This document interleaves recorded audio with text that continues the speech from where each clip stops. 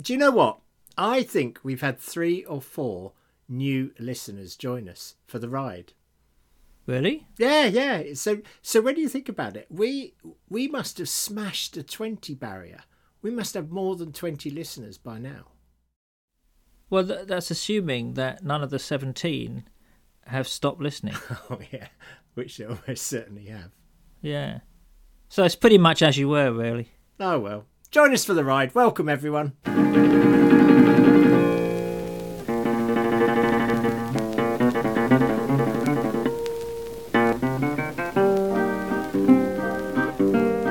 Welcome, everyone, to episode, hang on a minute, 185, that's it. 185. Beautiful. Of, well done. Yeah, Well, I'd scrolled down, you see, so I couldn't see. 185 of the Mid-Faith Crisis podcast. My name is Nick Page. There is Joe Davis. Hello, everyone. How are you doing? Well, do you know what?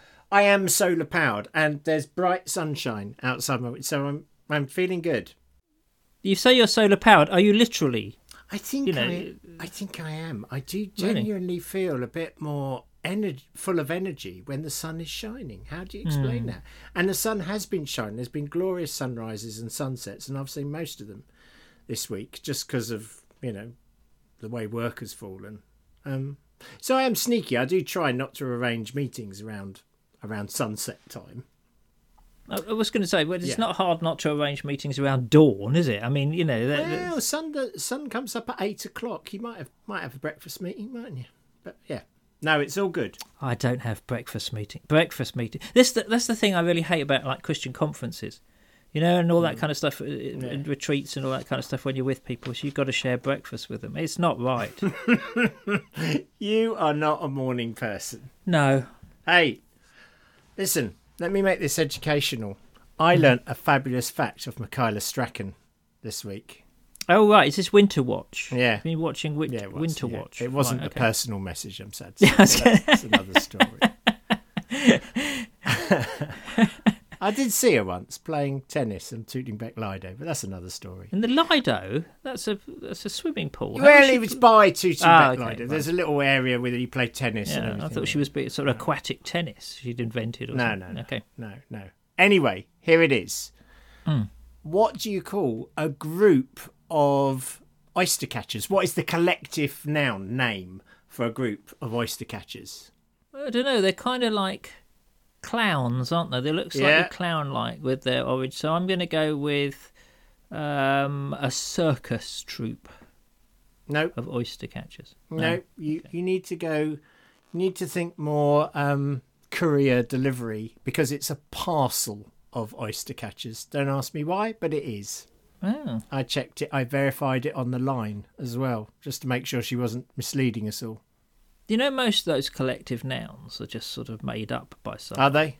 They think that, like all the ones like a Parliament of Owls and a Murder of Crows. You get everything's made up. Yes, I know. But my name's Joe Davis. That was made up. It's still Joe Davis. Yeah, but I think they've sort of traced it back to one medieval manuscript. Oh, have they? So it could have been sort of little monk just thinking up names. Yeah, in a bored moment. Yeah. It's just thinking, what can I do? What can I invent that's really stupid and people will think it's an ancient tradition?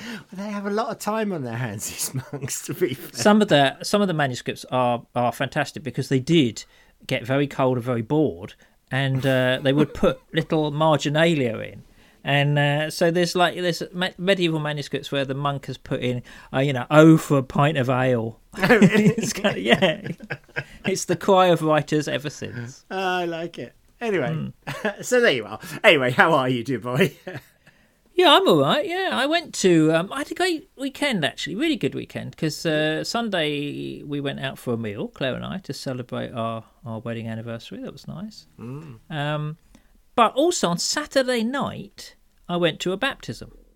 On a Saturday night? Yes. That wasn't at a Baptist church. That is not a Baptist time, surely, for a Baptist. It was in a Baptist church, but it was not of the Baptist church. That makes sense.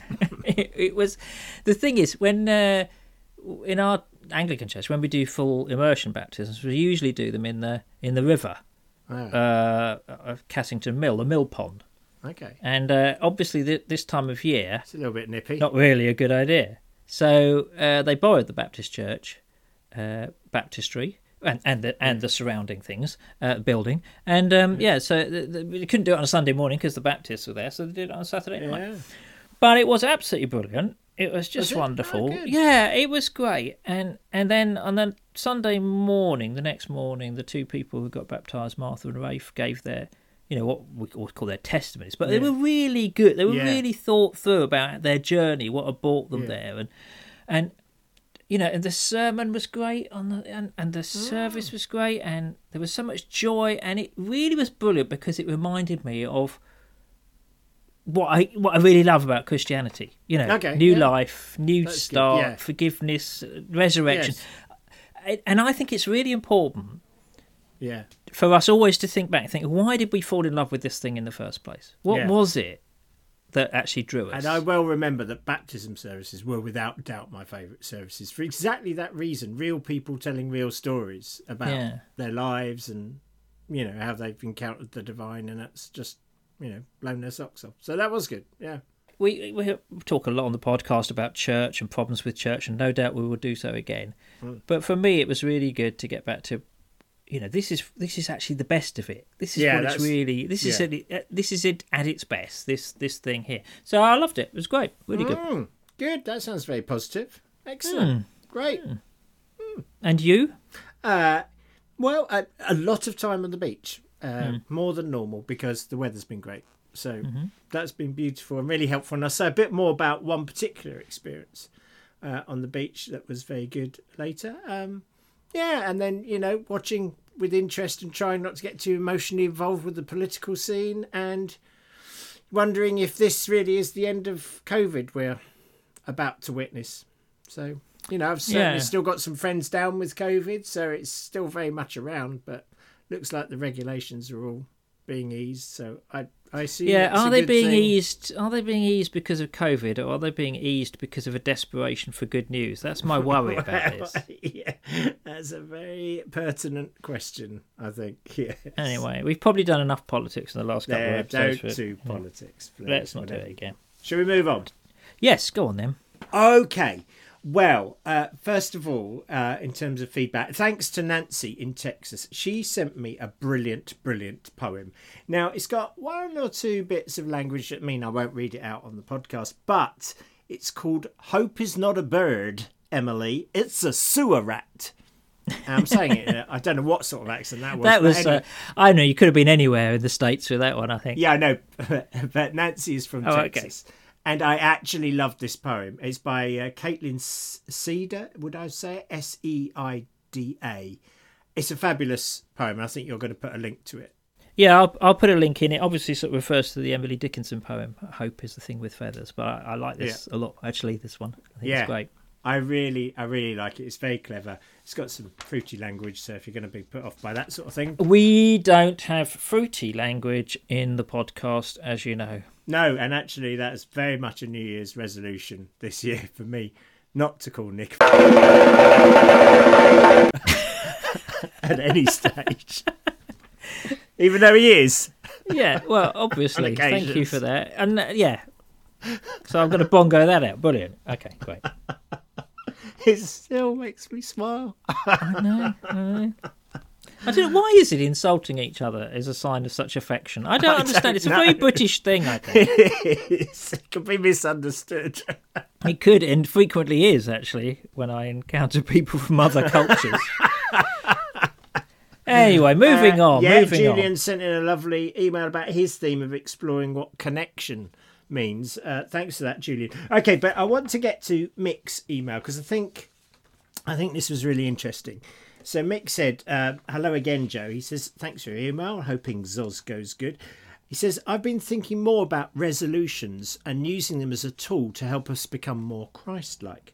One of the things that brought me to mid-faith crisis was the great discrepancy between training in and out of the church.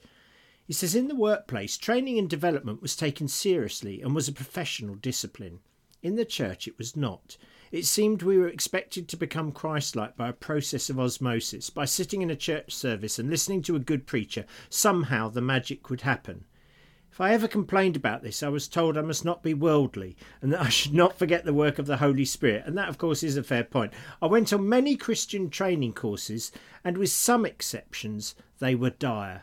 Why does the devil have all the best trainers, he says. And then he talked about setting SMART targets. And for those that don't know, SMART is specific, measurable, achievable, relevant and time-framed. And then he went on and talked a bit more specifically about our themes. But I thought that was an interesting point there in terms of our themes. You know, we both have what would be called vague, I think, themes. So let's just remind people what they were. Mine was to be good news and to explore what that means and what it looks like in a practical way. And yours... Sort it out. Sort it out. Sort it out, Nick. And I think that was good, but I wondered whether, you know, can themes... Is that... what's the word? An oxymoron. Can themes be specific and targeted, or should they be specific and targeted? Well, I think Mick had some questions about whether or not my theme particularly, but our themes were specific enough. I think the point is they're not goals. That's the issue. That's the very, very approach of this. Now, I'm very used to SMART goals and all that kind of stuff. Yeah. I mean, You've done that in your organisation. Work in organisations where we got all kinds of goals and measures and, you know, key performance indicators and all this. I'm very, very used to it.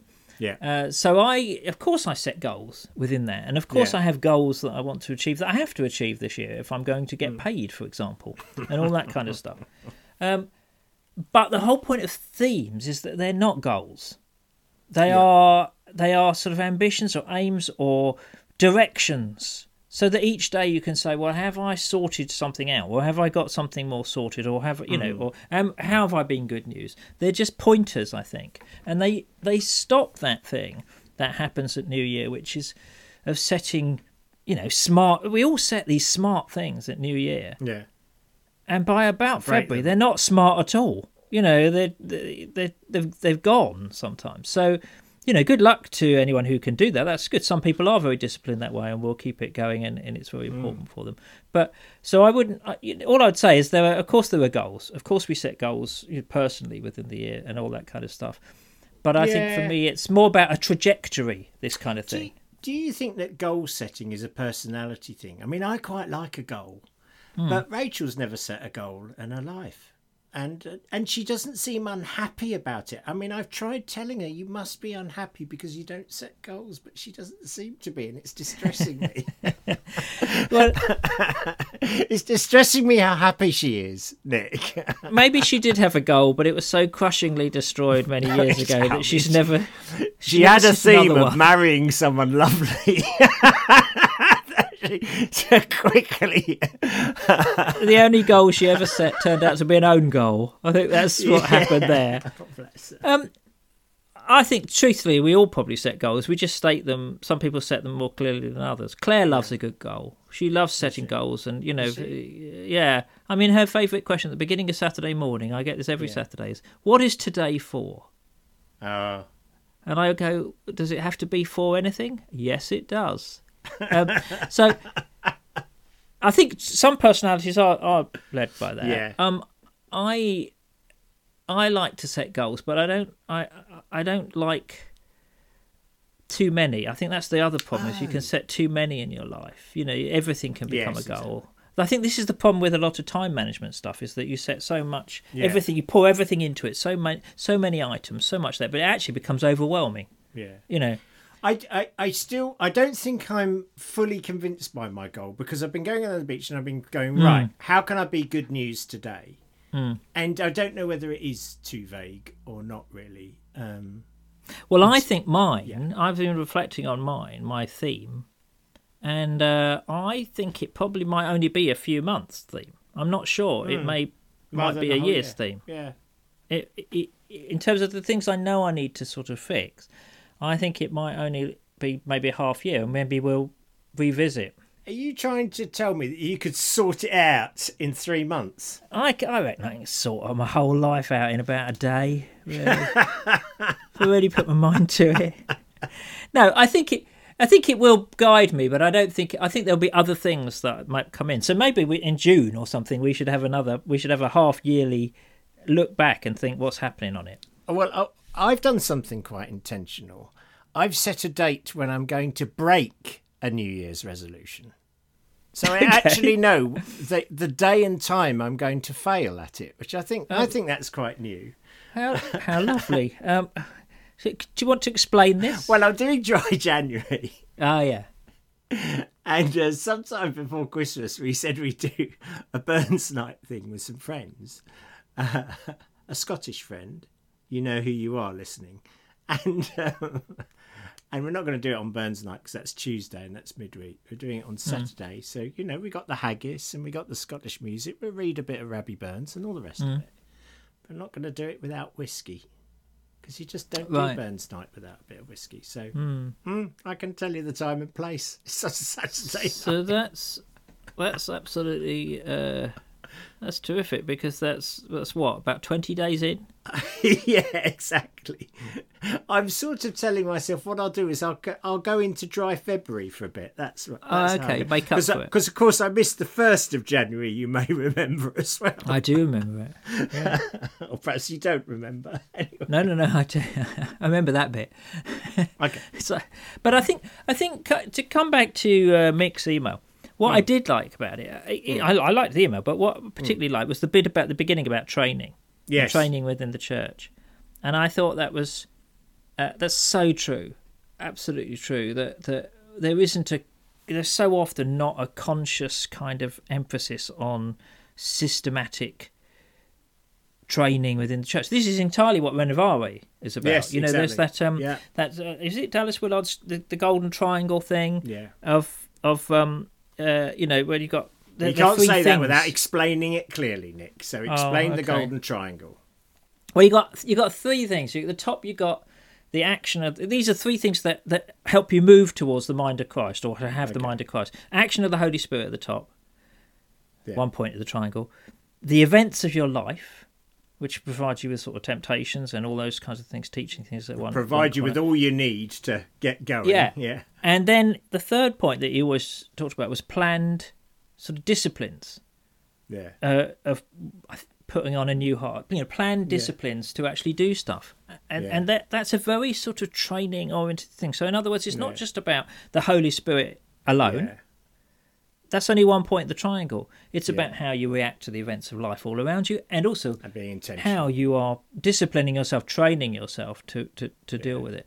Yeah. So, I do think that church teaching is so behind the times, really. And for those who are new and listening to us, we have banged this drum that discipleship is about training constantly, and grace is opposed to earning, not to effort. You'll never do a single thing in your life that will make the divine love you any more than the divine already does. But you might want to engage in some stuff to actually improve your life. And we, there's spirit available to help with that. That's what we believe. Anyway, I'll put a link to that in as well in the show notes. So thank you, Mick, for your email. We do set goals, but themes are not goals. Yeah, that's what I would say. No, that's good stuff. Okay, and listen, this may be a short episode because can I move on? Yes. Now you put something in about you've had an epiphany. Have you had an epiphany, Joe? I've had a little bit of an epiphany. Shall I get a mop? Yes, would you? Evidently, it's very normal for men my age at this point. Now look, shush. So I'm on the beach, specifically on the pier, watching the tide come in, gazing at the sunrise and the birds and all that, as is my custom. And I have a little moment. I don't want to exaggerate, how big a spiritual moment or even to categorise it as spiritual or not. But I do reflect back to John Philip Newell. And he talked about that which is deepest within us. And I think that what these times of quiet do for me is they give me an opportunity to hear what's going on really deep within me. So, this is what happens. I'm there. A thought enters my mind, and this is my small scale epiphany. And the thought was simply this. It came to me that I have to develop a radical acceptance to life. Because I think, I mean, those of you who know the Enneagram thing, I'm a type 7 on the Enneagram, and I would say a very classic type 7. And what that really means is I sort of spend my life working from one high to the next high, from one good thing to the next good thing, from one joyful thing to the next joyful. And anything that isn't joyful, anything that's hard work, anything that's worse than that, anything that's a bit negative and tough and difficult, and, you know, moods that are low or times when they are to be avoided at all costs. Really, that's just the unnecessary stuff that gets in the way of the highs of life. And I just want to go for the highs of life. I don't want all the other stuff. And when you live that way, of course, you're only living a fairly small percentage of your life. You know, you're living the bit when you feel up. You're living the bit when it's sunny, not when it's rainy. You're living the bit when it's joyful, not when it's sad. I'm sort of oversimplifying it a bit, but what came to me is, you know, can you really accept your life exactly as it is today? And on that particular day, my ankles were really hurting more than normal, which is an ongoing issue. I was doing a couple of funerals that I was a wee bit anxious about. There was issues to do with friends and family and poor health, and that seems to be, again, quite a dominant theme among many people we love at the moment. And so, you know, my instinct sometimes is to think at moments like this, where can I go on holiday? Yeah. How can I escape? How can I escape this rather nasty lot of feelings that seem to be bubbling up from within me? And the voice that seemed deepest within me was saying, life is not just the joy. It's not just the laughter. It's not just the great meals. It's not just all that stuff that I really love. It is this little stuff as well. And just because it's a low mood or a moment of insecurity or an engagement with some really difficult stuff, that doesn't mean it's bad. I don't have to judge that as bad. That's still part of life. My goodness, I realise how short this life is.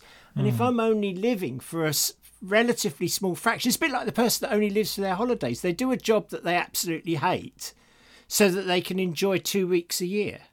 You know, so, you know, it doesn't make sense, does it? To live, you've got to find ways to accept and be at peace with your life day to day to day. And so, yeah, there was something there. And I felt it was relevant to the work we've been doing, thinking about themes as well, because I want to hold it in tension, really, with knowing what I can change and what's right to pursue to change and what's right to accept in the sort of present moment. I mean, Jesus said, I think I've misunderstood Jesus when, you know, that John 10:10, you know, I've come to give them life and life in all its fullness. I assumed life in all its fullness meant parties, good food, lots of laughter, fun times, good times, you know, no real problems to ever deal with. I mean, again, I'm oversimplifying this, but you get my point. When you think of abundant life, you think of that. You don't think of going to the cross, disciplining Peter, being betrayed by one of your close friends. You don't think of that as life in all its fullness. Yet clearly, looking at the life of Jesus, his abundant life did encompass all of that. Yes. So somehow I missed that training session growing up. Somehow I came to think that the best life is the life without any hardship whatsoever. Yes. And that's life in all its fullness.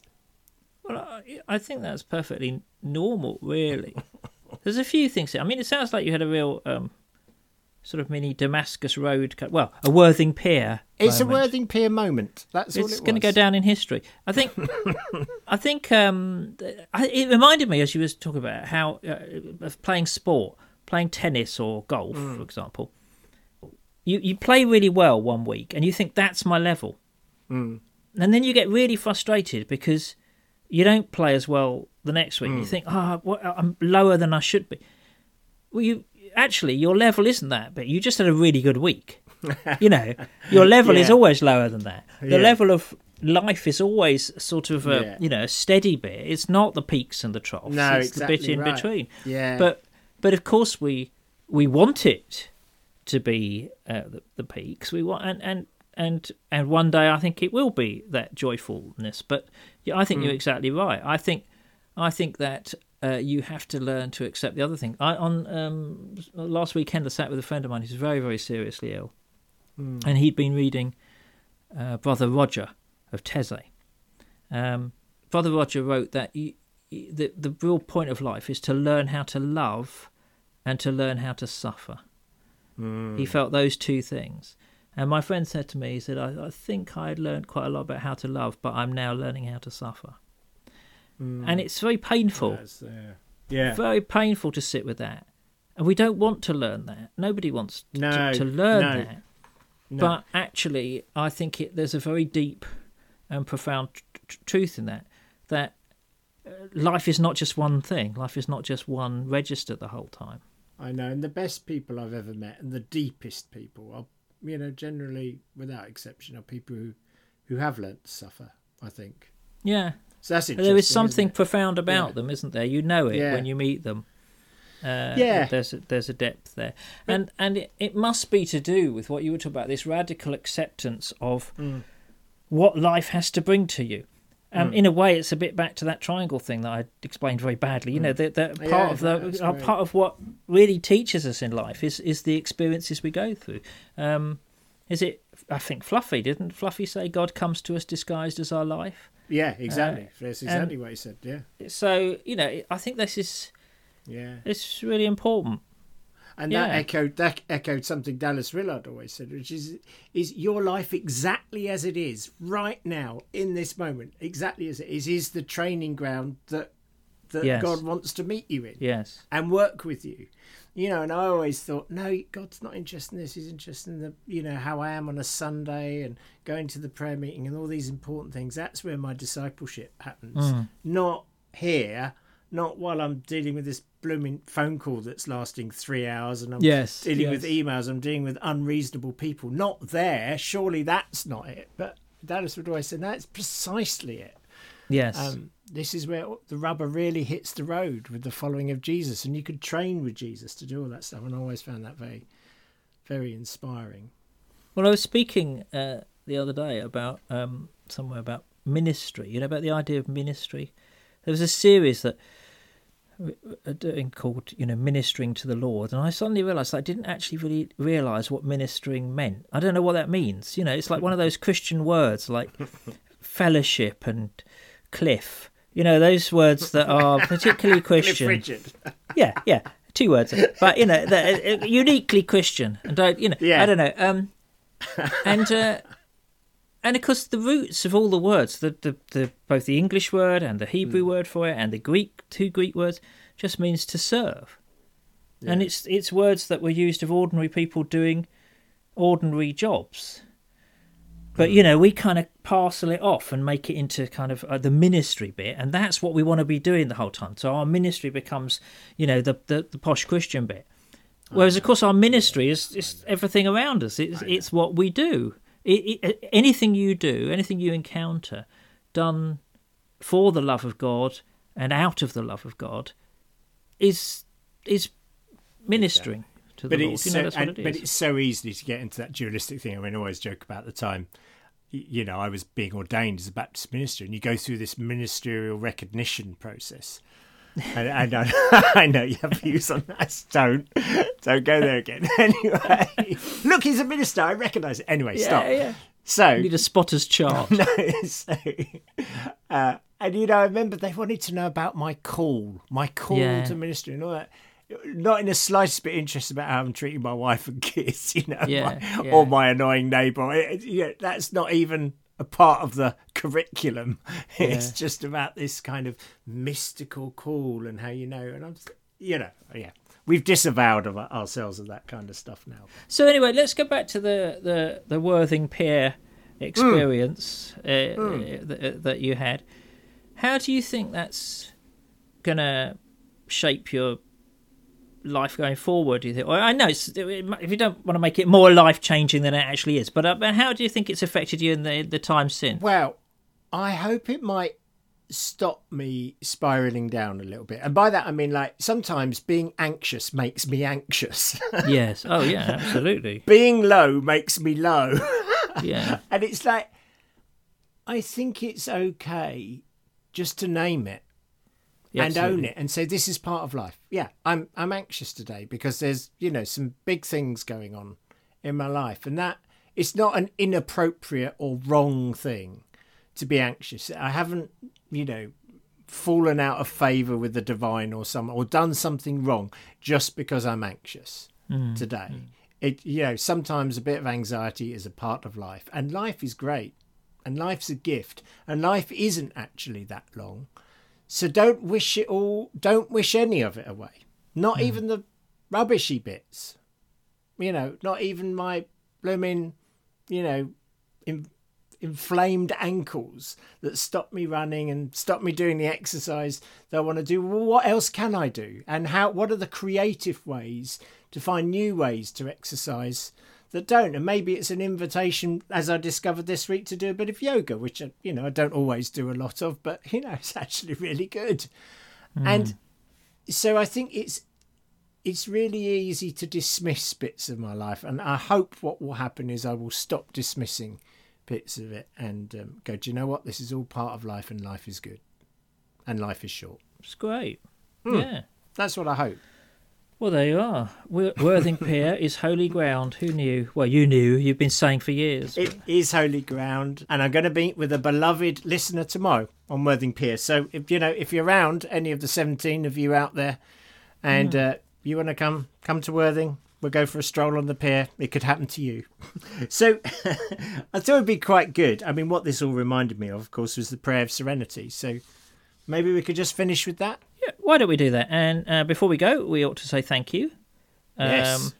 Thank you to everyone for listening. Thank you to all those who email and contribute. Yeah. If you would like to email the podcast, send your emails to joe@midfaithcrisis.org. Love to hear from you.